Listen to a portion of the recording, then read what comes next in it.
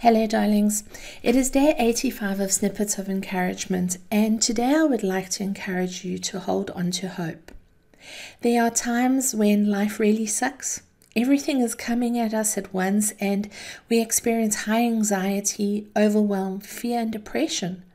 We try our best to keep our heads above water, but it seems like an endless flood and we wonder if it will ever end. Sometimes we are in robotic coping mode, just to get through a situation. We don't allow ourselves to feel for fear that we would implode. But you know what? Even numb is a feeling.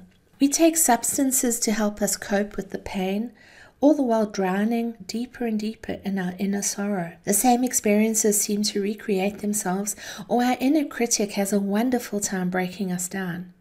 You know that feeling where you just cannot catch your breath? No amount of deep breathing can relax you or satiate your need for air. You may be teetering on the brink of panic attacks and feel that you're having a heart attack.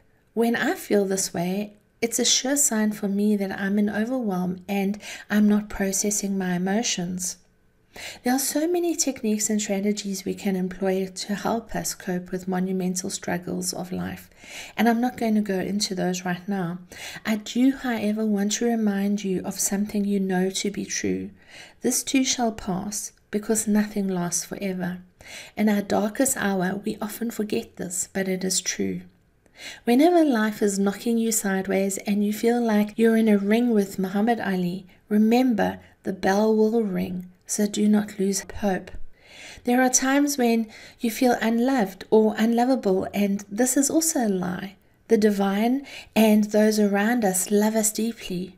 It may not always appear evident to us because of our pain bodies, but this doesn't alter the facts. You are loved deeply and irrevocably. Once again, be encouraged. Once again, be encouraged that if the pain of life has left you breathless, remember, you are loved.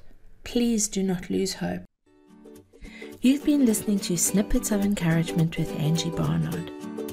If you've enjoyed this snippet, share it with a friend. But more importantly, now that you've received, get out there and encourage somebody else. Have a wonderful day. Bye-bye.